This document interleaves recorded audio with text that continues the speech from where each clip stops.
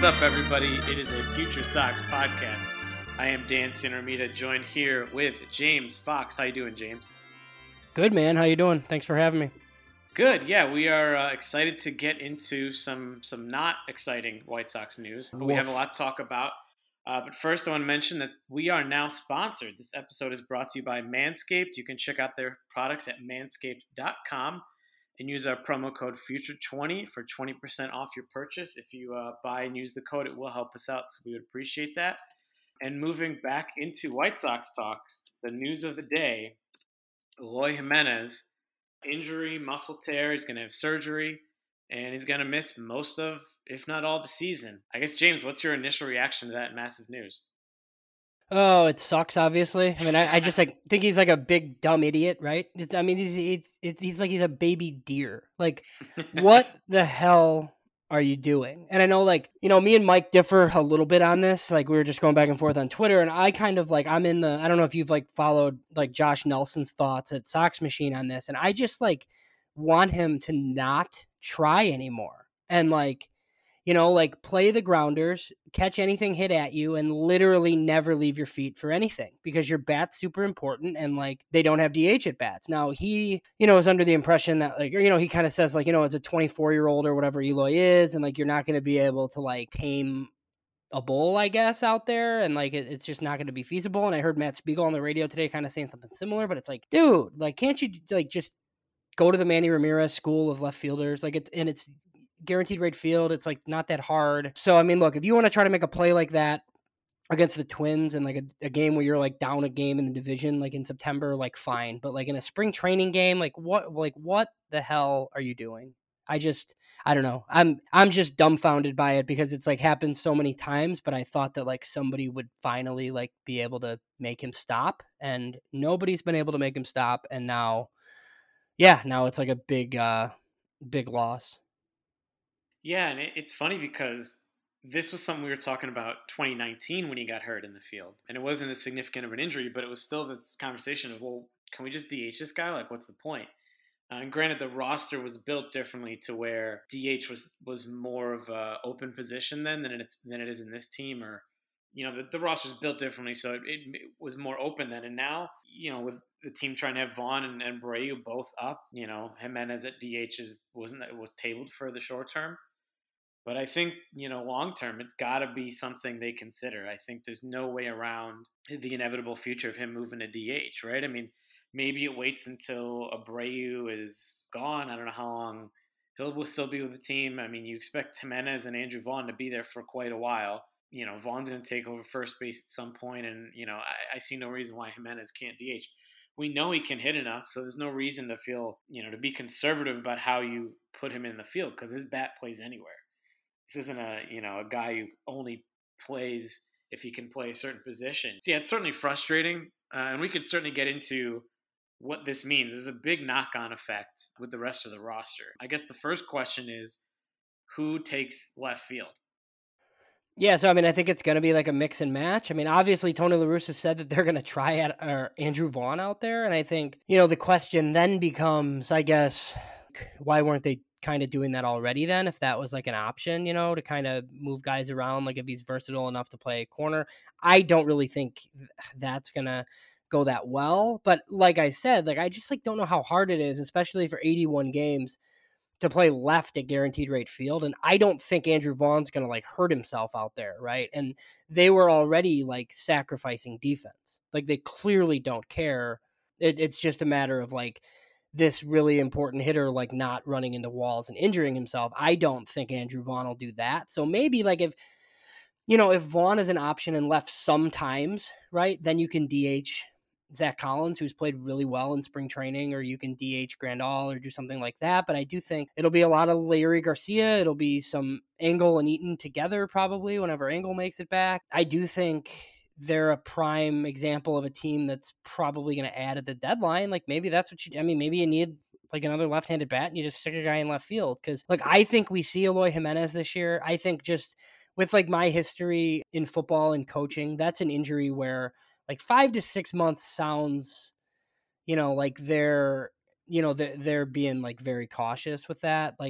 he's got to heal and do the rehab, but it's not like, it's not like super serious where it's going to affect him like after it heals.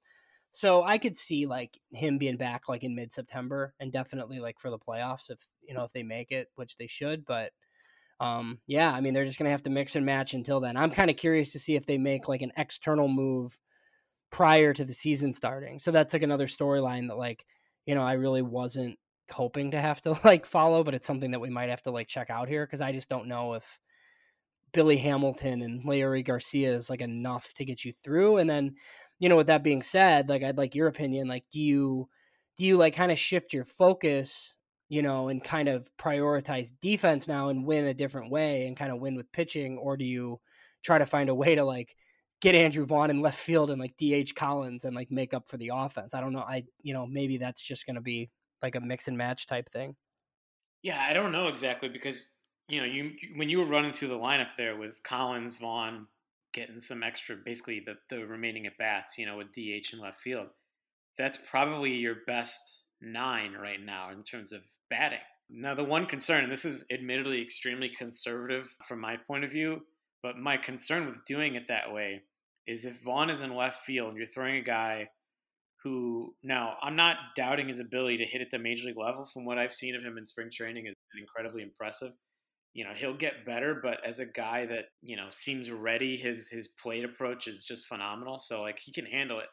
However, throwing in a new position to him while he's learning Major League Baseball is less than ideal, because you want all of his focus to be on adapting to Major League pitching and not, you want the field because he's played first base for years and DHing. You don't have to play the field. You want that to be like autopilot and the batting to be what he focuses on, because that's going to need the most work. And then you basically take some of his mental energy and his preparation time shifts towards defense, which is not really what we care about from him. As much as playing left field would add a little more long-term value to him, like I don't really want that. So it is a weird conundrum the White Sox have to try and figure that out. I do think getting Zach Collins regular playing time helps a lot. Like I think that is, as a pure bat and a guy that hasn't really had a full-time chance in the majors, he's, I think he had maybe a week when he first came up a couple of years ago, and he's basically gotten one or two plate appearances a week ever since at most, right? So like getting him more regular at bats, I think will turn him into a decent major league hitter. It's just a matter of how it fits within your team. And the problem is when you look at, like you said, the making an acquisition before early in the season, what kind of prospect or roster capital are you talking about and giving up that you'd have rather have saved for something else that you would have needed instead of this 1-year stopgap for Eloy? Like, I mean, it's maybe something they come around the trade deadline and there's some 2-month rental, and the White Sox are happy to have a rental because they know the guy won't be starting or even need to be a part of the long-term future of the team. But in the near term, I don't know that I think I'd kind of want to see where you're at. I mean, you can always make a trade in May, and like, I just don't like the hasty decision that puts the team in. Yeah, no, and I get it. And I think, look, I think what we're not going to find out and what they need to know is like what the Eloy plan is, right? And I think like it's been like he's got to play left field. He wants to play left field. He doesn't want to DH. They know the roster issues they have. But dude, after this one, I kind of feel like they're going to take his glove away. And if that's the case, then Andrew Vaughn might need to learn how to play an outfield corner, because like I look, I don't want to say that they have a Jose Abreu problem, because Jose Abreu is awesome, and I tweeted this earlier, and like he's awesome. Like, and I kind of feel like Jose Abreu is going to be on the White Sox like as long as he wants to be on the White Sox, but that's like not necessarily a good thing, right? Because like we saw it with Paul Konerko, like as long as Jose Abreu's here, like he's either DHing or playing first, which kind of makes things difficult when you have Yasmani Grandal and Andrew Vaughn and all these other guys that like can't do anything else but like play a corner or first. So like something has to give somewhere. So that's where like I agree with you on Vaughn. I don't really want to like introduce left field to him for the first time while he's like trying to learn major league hitting. Like he could DH this year. That's fine. And they can just play the outfielders out there. But if Eloy's coming back and he's the DH, then like something has to give eventually. So like it is something that they're like going to have to figure out. Yeah, the long term view of that's a very good point. That Vaughn probably at one point you will have all three, and if you don't want Jimenez in the field anymore, it probably has to be Vaughn. It's a good point. It's not pretty. It's not the best case scenario at this point. I don't know how far in the weeds we want to go in this. Like, who makes the roster that wouldn't have now, and who Mm-hmm. takes that spot? Well, yeah. So I'll tell you what, your guy, one of your longtime favorites here, Sebi Zavala. I think he might hang on now because you got guys to put on the 60 man DL. So I think they're going to add Lucroy. I think they're going to add Vaughn. So that's 2 spots, and then they're probably going to have to add Billy Hamilton too, which is 3 spots. Ruiz is out of options, so Ruiz is probably done. And then I guess they could 60-day Fry and Eloy, and there's all your spots, right? So that's what it seems like to me. Like 3 guys maximum probably that you need to add. They had a weird like waiver claim last week in Nick Turley. Nick Turley's a lefty reliever that was pretty terrible in spring training so far for Oakland, but his stuff is probably as good as it's ever been. He's like a guy that had gone to Ethan Katz in the offseason. In years past, he's another Harvard Westlake guy. So, my guess is he was available. They put the claim in. They want to see him, and that last spot in the bullpen was seemingly down to Ruiz and him because they're both out of options. And I could see Tony wanting the third lefty down there if Ethan Katz vouched for the guy. So, with Lopez going down, I think your pitching is set. But the position player side is definitely in flux now. And the guy that benefits the most, I think it has to be Zach Collins. I mean, I don't know what else he's supposed to do. I've obviously been a fan forever, and people that listen to this show know, like, look, man, he's had 120 big league at bats. Like it's not enough for anybody to determine anything. Like he might be bad, but we don't know. So, and he's made a ton of changes. He looks a heck of a lot better. If he can't make the team after like this success in spring training, I don't ever want to hear somebody like talk about spring training battles or like any of that nonsense ever again, because he's done everything he can. Yeah, it's a great point. How about Yermin Mercedes? I mean, just to throw in another, I'm not necessarily saying he can catch, but I mean, if you're looking, you suddenly have more DH at bats, right?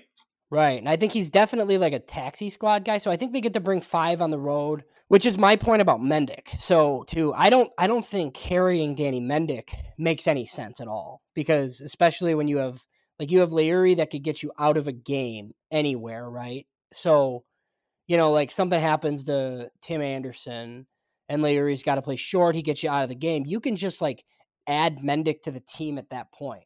So like him being the 26th man when he's not really the number 2 guy anywhere other than maybe third doesn't really make any sense to me. So I've seen Mendick like as a lock, like from some beat writers and stuff, and I don't really get it.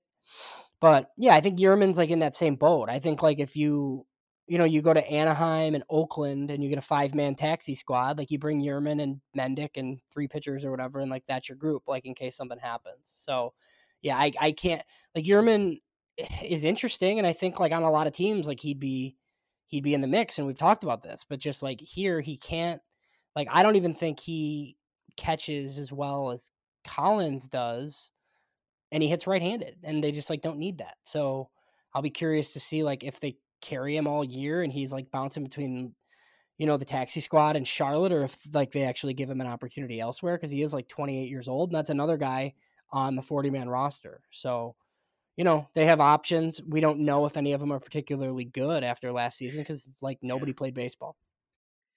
Yeah, and the thing with Mercedes is that I think he will get a chance. Someone else will get hurt or dinged up or like a week off or something, minor injury stuff, where he'll probably get a little stint. He may be what Zach Collins has been the last couple of years, where it's like, yeah, well, someone got hurt. Here's a roster spot, and then he hits, 3 plate appearances in a week, and you don't really get a view of him. But that may be the only chance he gets with the White Sox. Yeah, I mean it's like unfortunate for him, right? Like I mean, too bad he's not like on the Pirates. He could get 500 at bats probably.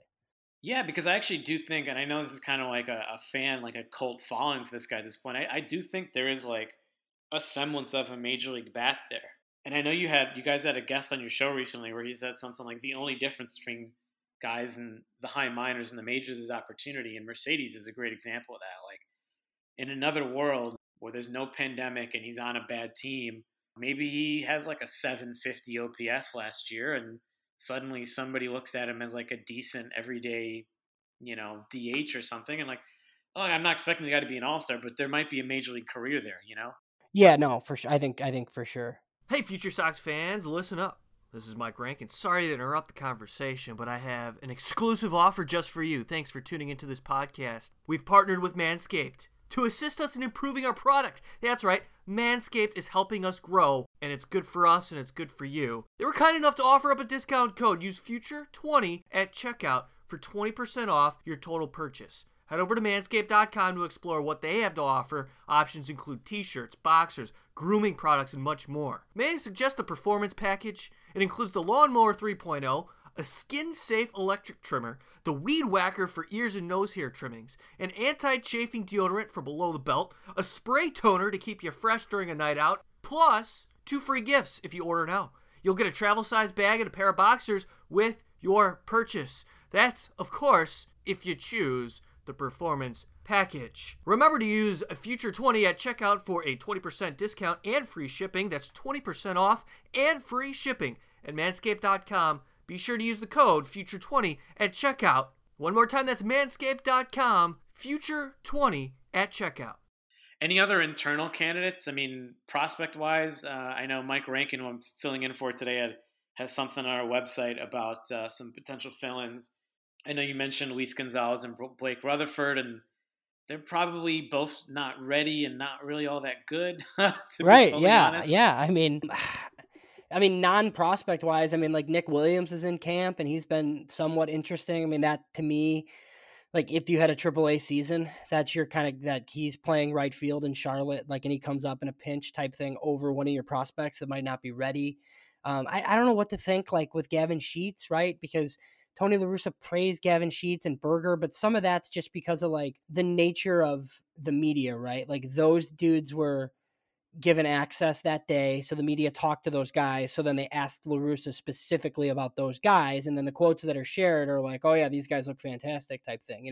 It wasn't really him going out of his way. That was just like the topic of the day. So yeah, I mean, if Gavin Sheets like goes to Charlotte in May and has like 5 or 6 homers and looks decent in the outfield, like, could he make his big league debut? Yeah, sure. I mean, yeah, now he could.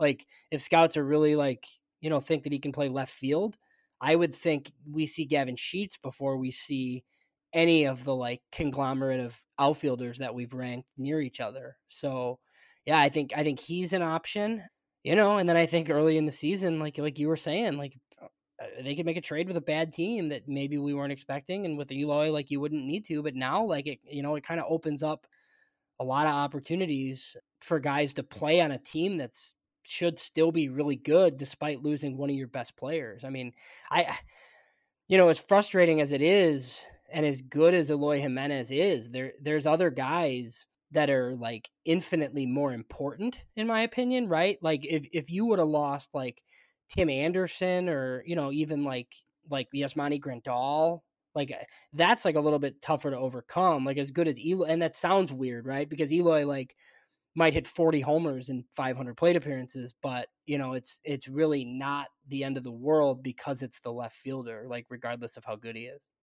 Yeah, I mean, there's a lot of questions, and the one thing you're talking about Gavin Sheets, like he seems to be the sleeper in all of this, and I don't think he would be someone the White Sox turn to in April. I don't think they would turn him that quickly, but he's a guy that if he continues to prove he can play left field, and we'll see how much he does that in the minors. But like he's basically got 2 things to prove in the minors this year, and now, whereas opposed to he was basically blocked, for the foreseeable future. With the White Sox because of Abreu and Vaughn, he now has an opportunity that he could come up in June, maybe, like if in his absolute best case scenario. All right, so the first thing he was trying to prove this season was can he play left field, which he was already sort of working on because of that long-term block. And then now there's an opening in the major leagues right now. We're not just talking about like, oh, maybe someday down the road or just add general value to his profile. You're looking at, oh, there's a major league job for you if you can, produce in AAA for a month or two and then throw in the positional value. So, like, look, the guy's got a chance, which is, that's always the thing with prospects. We talk about guys and their long-term projection, and look, things change in a blink of an eye in terms of opportunity. and here's an opportunity for Gavin Sheets. Now, the thing that hurts him is that there's no AAA season until May. So he's already down a month of the Major League season, and then you're not going to call him up after 2 hot weeks in AAA unless things are really bad in the majors in left field. Like, I don't see the White Sox doing that to him and being that desperate. So it's probably going to take longer, in a normal season where they start alongside the Major League season. This is something where he could come up earlier. Now it's going to be a little tougher. But at the very least, by the trade deadline, the White Sox would probably be able to have made that evaluation and where they think Sheets can contribute this year. Well, yeah, and you said it, like it's opportunity. There's like a definite chance, right? I feel like if you and I did this even 6 weeks ago, we would have said Gavin Sheets, like no shot. Like I would have said like maybe he makes his big league debut, but not in Chicago. I would have said, he goes to Charlotte, rakes, he's part of a deal for, something that they need, and then he starts his big league career elsewhere. But there's like a legit path for him now if he does what he can. So, I mean, this is like, you go from blocked to not blocked, like really quickly sometimes. That's why like you can never have enough guys. Yeah, we talk about minor league depth all the time. That's a great point. Like that is the reason you want depth, because not only do most or a lot of these guys not turn out, you never know when you'll need some. All right, so we have to bring in one more name. I don't know if this is a bit aggressive or not, but Yoelqui Cespedes, right? I mean, he's a little bit further down the list just because we haven't seen him in the minors yet. Is there any chance? You're a little more informed on him than I am. Is there any chance of him making a surprise move? Yeah, so I mean, I will say like internally, they're very impressed with what they've seen, and it's guys that hadn't really seen him, I guess, like as an amateur, because it's like on the international side, right? So pro scouts and amateur scouts and guys that are patrolling backfields, like, they didn't really know who this guy was other than, he got $2 million and signed. And so I guess like defensively, he's as advertised, right? Like he can play center. He's got a plus arm. And, he's hit like in these backfield games and stuff. So I would be surprised if he's an option this year. But, as we talked a little bit pre-show, like if they start him at Birmingham and he somehow holds his own, like in Double-A, like what was, what used to be the Southern League, whatever it's called now.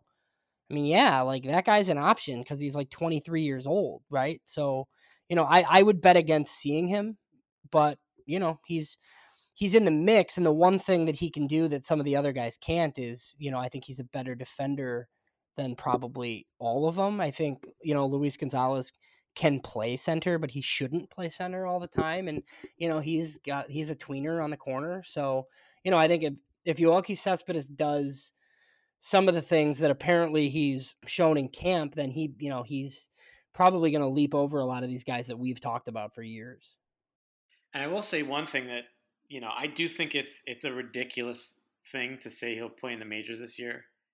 However, to play devil's advocate to my own premise there, I do think that he has two things going for him. I think the White Sox have made these surprisingly fast moves on some guys in the past. I mean, you can talk about Chris Sale or Garrett Crochet, but like really pitchers is different because like they're the ones that have the ball first. Like if you throw 98 or if you have a wicked slider, like it works anywhere, right? You can see how well that's going to work.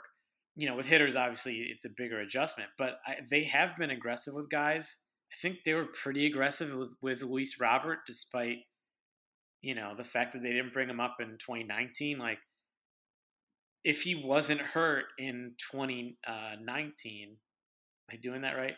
All these years. I think so, 2018. Yeah. If he wasn't hurt in 2018, I think he probably would have been up in 2019. Like the way probably, yeah, I think so too. And I think, look, nobody expected, he goes to Winston, and, we're not going to do a whole thing on Luis Robert here, but I think he had a weighted runs created plus of like 200 at Winston-Salem. And I think they wanted to slow play him. And then they're like, well, we can't do that.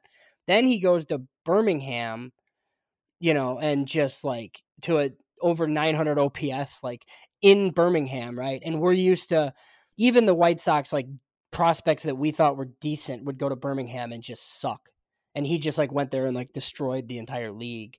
So then it's like, okay, and then you knew like Charlotte was going to be easier than Double-A was. So I think at that point they realized like, okay, like we were right. This is a dude, like we have to move him quickly. And it kind of goes back to like what they're doing with Andrew Vaughn right now. And I don't know if like I've said this on a podcast with you. I think a lot of people, maybe some of us included, think that the White Sox are, being super aggressive with Vaughn because he hasn't played above A ball. And, from what I've heard and what they think, like they think they're being somewhat conservative with him because they just like think he's awesome. And they saw him at the alternate site and he got like, whatever he was bad at, right? He got the fix like immediately with some big league coaches and like high minors level coaches instead of like playing a week's worth of games. Like it was just like fixed immediately. And he faced 4A type pitching, which is still better than what he would have saw at Winston-Salem. So I just like think like they think this is conservative. Like they considered bringing him up last year, which falls in line with what you're talking about. And like Gordon Beckham, they rushed to the majors and like some of these other guys, and hopefully, Vaughn's like aptitude for hitting like puts him in a better spot to like handle it than some of the other guys. But I mean, yeah, like on the positional side, like they've slow played some guys, but then other guys they have been super aggressive. And yeah, I'm curious. I want to see Cespedes like really bad because I just like nobody has any idea what to expect, right? Like it's $2 million, like so it's not like. I tried to make that clear to people that it's not like a Luis Roberts situation, but like I mean, he could be pretty good. We just like don't really know. Yeah, and I think the big thing with going through all those names you're mentioning about guys they've moved quickly, and I think the other thing is we haven't seen the White Sox. I mean, the White Sox did, as you mentioned, Gordon Beckham. Like the White Sox have been very aggressive with some guys when they were in contention. True. And this year's team, even without Eloy, is probably much better than a lot of those teams that they were saying they were in contention, but were kind of just barely in contention on. Where they're like, oh, if we just have another, whatever guy, and it's like, you need a lot more than that. So that changes the calculus for the White Sox in terms of how they handle promotions now, because there is a more immediate need. And now Rick Hahn has always said all the right things in terms of, we're going to bring them up when they're ready. But like, look at last year. Like, now last year is an anomaly, so I wouldn't use it as like evidence of future actions, but Jonathan Stever, Dane Dunning, although Dunning probably more ready than Stever, but they called up Jonathan Stever for 2 starts and got one decent one out of him. So they probably will be more aggressive in contention. And the other thing I would say, just real quickly, is with Cespedes, like, he's a Cuban. They have all these Cubans on the roster. Like, if there's anyone who's going to know the adjustments on and off the field to Major League pitching from like Jose Abreu went straight from the Cuban League to Major League Baseball. If Cespedes does that in less than a year, they have the guy who did it better than anyone else on the roster. They have, like Luis Robert was in the Cuban League, 3 years ago or 4 years ago or something like. So he has guys he could talk to if he's struggling and maybe work it out here. I don't think this is the first option. I'm just trying to work out a way to like, yeah, maybe late in the year if he gets off to a hot start. Yeah, and I think even Marco Patti kind of said like he has major league ready tools, right? Because he's played professional baseball before. Now he's never played like a full major league season like in the United States, which or even, like a full minor league season. That'll be the thing, right? It's can he show up to work every day and do it every day, which is like expected here. But I mean, he's played with pros before, so if he can make that adjustment, that's why he is further along, and that's the debate, right? The White Sox give themselves up in the international market, and we've debated it plenty. They don't have the high upside of 16-year-old Dominicans, littered throughout their system, but they do have guys that might offer you some semblance of major league value sooner because of like the way they operate in that market. And Cespedes he was the latest of those guys. Yeah, good segue. Now, I do want to mention, though, because before we get into Oscar Colas, I will take the new thing of spending on older Cubans, 7-figure deals. There were years, and we were looking at this when we're looking at our top 30 prospects with, like, Benjamin Bailey producing in the DSL and, like, how barren the DSL had been for the White Sox for the last, like, decade at least.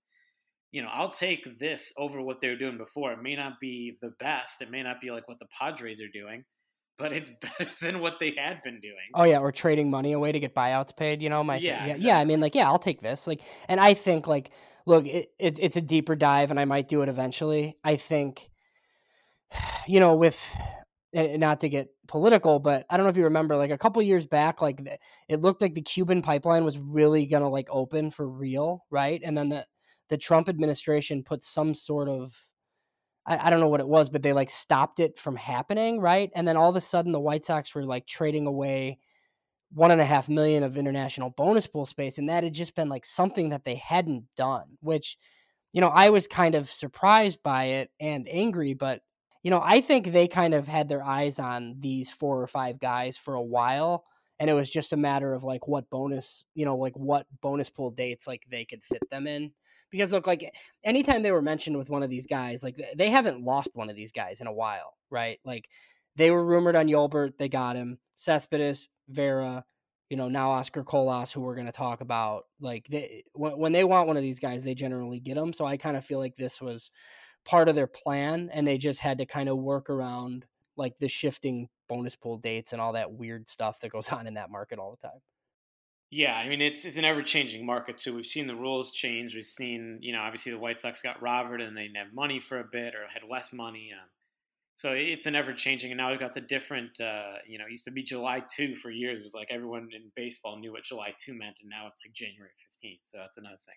Yeah. But yeah, we've been kind of beating around it. Let's talk about Oscar Colas, $2.7 million reported signing bonus. The White Sox can't talk about it because they got to wait till January 15. But what do we know about Colas? What does this mean? Yeah, so I think it's it's fairly important. Like if you want to just go by rankings, I mean, Cespedes was the number 1 international prospect on MLB Pipeline. I don't really agree. I would have put some of the 16-year-olds a little bit higher, but look, I mean, he's one of the top guys in the class. Well, they had Colas ranked second. MLB pushing back these dates, like you just saw, like really screws over guys like this, and Norge Vera especially. Like, Colas was eligible to sign this past December, and because of the shifting like landscape, that nobody has money for him. So that's how he ends up with the White Sox for $2.7 million next January. I had heard that his camp was asking for over $3 million. The Sox somehow, they got him down to 2.7, which seems like the highest bid. That's half of their bonus pool. Their bonus pool is right around 5.4 million. So, I don't know any of their other signings, but my guess is they have, some commitments for like Venezuelans and Dominicans, probably for right around 2.5 million. And they probably offered Colas the rest. So, it's exciting. The thing that kind of stinks is that, he's in the Dominican. So I don't know what that means. Like, does he sign next January and then he has to like play in the DSL and then he's going to be like 23 or 24 by the time he's playing stateside? Look, you'd still rather have him than not have him, but it's just the rules are super wonky, and the Sox have done what they can. I mean, I read some of James Fegan today. He's not going to pitch. They think he's power hitting corner guy that's like done a lot to get his body in order, and they think he has like all-star level upside, like similar to Cespedes. Like this isn't Luis Robert or Yohan Moncada, but it might be a big leaguer and relatively quickly, and for $2.7 million, like kind of like you were saying, it's it's worth it. It's a good signing. They've done a lot of this lately, and it's it's definitely not negative, so it's good. It's exciting not having to kind of wait until next January to find out. I mean, the Sox aren't going to mention it like you said, but the deal is effectively done. I mean, I had a bunch of people reach out last night like, "Oh, is this true?" And I'm like, "Look, if Francis Romero is saying it, like it's true. That dude's the goods in the Dominican." So I would say that that's happening.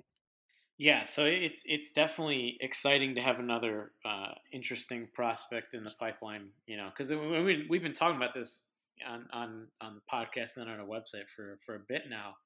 When we did the top 30 this year, just a month ago or so, it was a really good list, we thought. But then you look at what it's going to be a few months from now, and a lot of these guys graduate, and you're like, well, okay, there's a lot of question marks and a lot of younger guys, and like that next wave isn't quite as exciting as what White Sox fans had been spoiled by for the last few years. So that they're not getting top 10 draft picks anymore. They're not getting prospects from trades anymore. So it's all on the system, and guys like this certainly give it a boost just to add another. Like we talking about, you need that depth, just another guy. the Cuban thing, I guess we'd probably be remiss to not talk about it. I mean, they've just really cornered this market. And I think, if the White Sox are offering you $2.7 million and somebody else is offering you like 2.8, maybe you go to the White Sox. Yeah, they seem to be getting the benefit of the doubt, which is always a nice thing for them. And on top of that, I'm just happy that him and Cespedes are a year apart, because I really fear that they would turn into like inseparable prospects in a lot of people's minds, like we have with Matthew Thompson and Andrew Dahlquist. Like those guys were high school righties drafted a year apart, back-to-back rounds, and like we haven't seen them pitch, so they kind of just get glommed together. Cespedes is supposed to be like a much better defender, right? So that's a different profile. Yeah, so they are different. Like, it's like people ask me who I like better. Like, if I had to choose, like, which guy would I rather have? And it's like, well, I mean, Colas has the left-handed power bat, which is something that the organization doesn't have. But if he can't play right field, then he's another corner DH type guy, which they also have plenty of. Like, the thing with Cespedes is, like, he's a right-handed hitter, but he can play all three outfield spots and can throw. So there's there's a use for that guy. I guess I'm kind of glad that I don't have to write the article or talk about anymore, like which guy I would rather have, because somehow Marco Patti got both of them. So, we just got to wait a little bit for it to become official, and it's super weird. And yeah, next January, like Oscar Colas will officially be a White Sox prospect. And I'm kind of glad that some of the speculation's over, but I'm sure we'll still be talking about him over the next year. Yeah, we'll see. It's going to be a long time coming, like you said. Like we have to wait for the deal to be official. We got to wait for him to come over here, and it could be 2 years in the making. So I think that just about does it. Is there anything else top of mind that you want to talk about, James, before we wrap this episode? No, nothing like, I want them to get done with spring training as soon as possible so players stop getting hurt. I do think, I'm similar to you with spring training stats, like take them with a grain of salt, but it's, it's kind of like, I think it's good when they're good, right? But when they're bad, like you just kind of say like, oh yeah, it's just spring training. Like none of this matters. But I do think that the pitchers that matter looking as awesome as they do is a big boost. Like they were number one in offense over 60 games last year. I think their offense is still going to be plenty good, but I think this pitching staff could be like really, really good. And if Dylan Cease or Carlos Rodon is the guy that they've looked like so far, like you're talking about, one of the best pitching staffs in the American League, not just one of the best bullpens. And it's definitely one of the best bullpens. And, stuff like that. Guys we've been talking about for years are going to get an opportunity, and like maybe in some different roles. Like when you can, when you have one of the better bullpens and then you add Michael Kopech and Garrett Crochet to it for a full season, it's just like, it seems like an embarrassment of riches, but nobody's ever had too much pitching. So I really just like want the season to get started so we don't have to hear like a story about like somebody else getting hurt in fake baseball games. Like I know that it's probably going to happen in the season. There's going to be injuries. Guys are going to get hurt. They're not going to have enough players because that's the way that it goes. But when it happens in games that don't matter, it just really sucks. It's super annoying. Yeah, and this is what where we're at right now. The season is, we're a week away or so it's close. We'll see how it goes. The White Sox certainly lose a little bit of excitement with Eloy going down, but there's still a lot of talent. Like you said, the pitching staff should still be really strong, and the lineup still has some quality bats. You're asking, Moncada to bounce back and Luis Robert to take a step forward and Andrew Vaughn to hit the ground running, I think is basically all you need all those things to happen now. That's the other interesting thing that you can answer for me before we're done here is it seems like they're going to bat Yohan Moncada fourth. And, I think he's still got a chance to be the best player on the team. So like batting second, like always did kind of make sense. But I'm just wondering, do they think that if he hits fourth, he's going to be like the best version of himself where he's not like sitting there taking as much as he is? And look, like he should walk. He should be like a 360, 370 on base guy. But he also like needs to, drive the pitches that he can drive. And sometimes he doesn't do that because he's looking to get on base too much. I wonder if them trying to hit him behind Abreu and before Eloy, which it won't be the case now. I wonder if that was like the reasoning behind like his apparent shift to hitting cleanup this year. Yeah, I have no idea how he's going to respond to it, right? I mean, the lineup, I mean, it's funny because when we were talking about Andrew Vaughn and I was saying, like, I don't want him to have to focus on defense, the guy I was thinking about was Moncada when he moved from second to third, right? I don't want to say that he's like fragile or anything like, oh, he has to be in this spot in the order that'll screw him up. I don't know. It's a good question, though. Like, I do wonder if he will be as aggressive as he should be in the cleanup spot. It actually might be kind of perfect for him because, you're not a table setter at that point. So, I mean, theoretically, it should work. Yeah, so we'll see. Prior to this injury, obviously, I thought anybody could hit. Anderson's going to hit first, and I thought anybody could hit 2 through 7, and maybe Tony in his career as manager hasn't really gone with a set lineup, and I'm not really expecting it this year, and that's not really something I care that much about as long as all the players are good. So, yeah, we'll see. I'm curious to see. Yohan Moncada is a guy that people have kind of forgot about that, was really good, that still has a chance to be really good, and they're gonna need him now. So hopefully, the hot spring continues. Yeah, hopefully a lot of hot baths come out. We'll see. So yeah, that does it for us. I know on the website we'll have some Oscar Colas coverage. We'll have some more roster news coming up soon. We'll try and get some stuff from the alternate site wherever and whenever that will be before we gear up for the minor league season. Stay with us at FutureSox, and thanks for listening.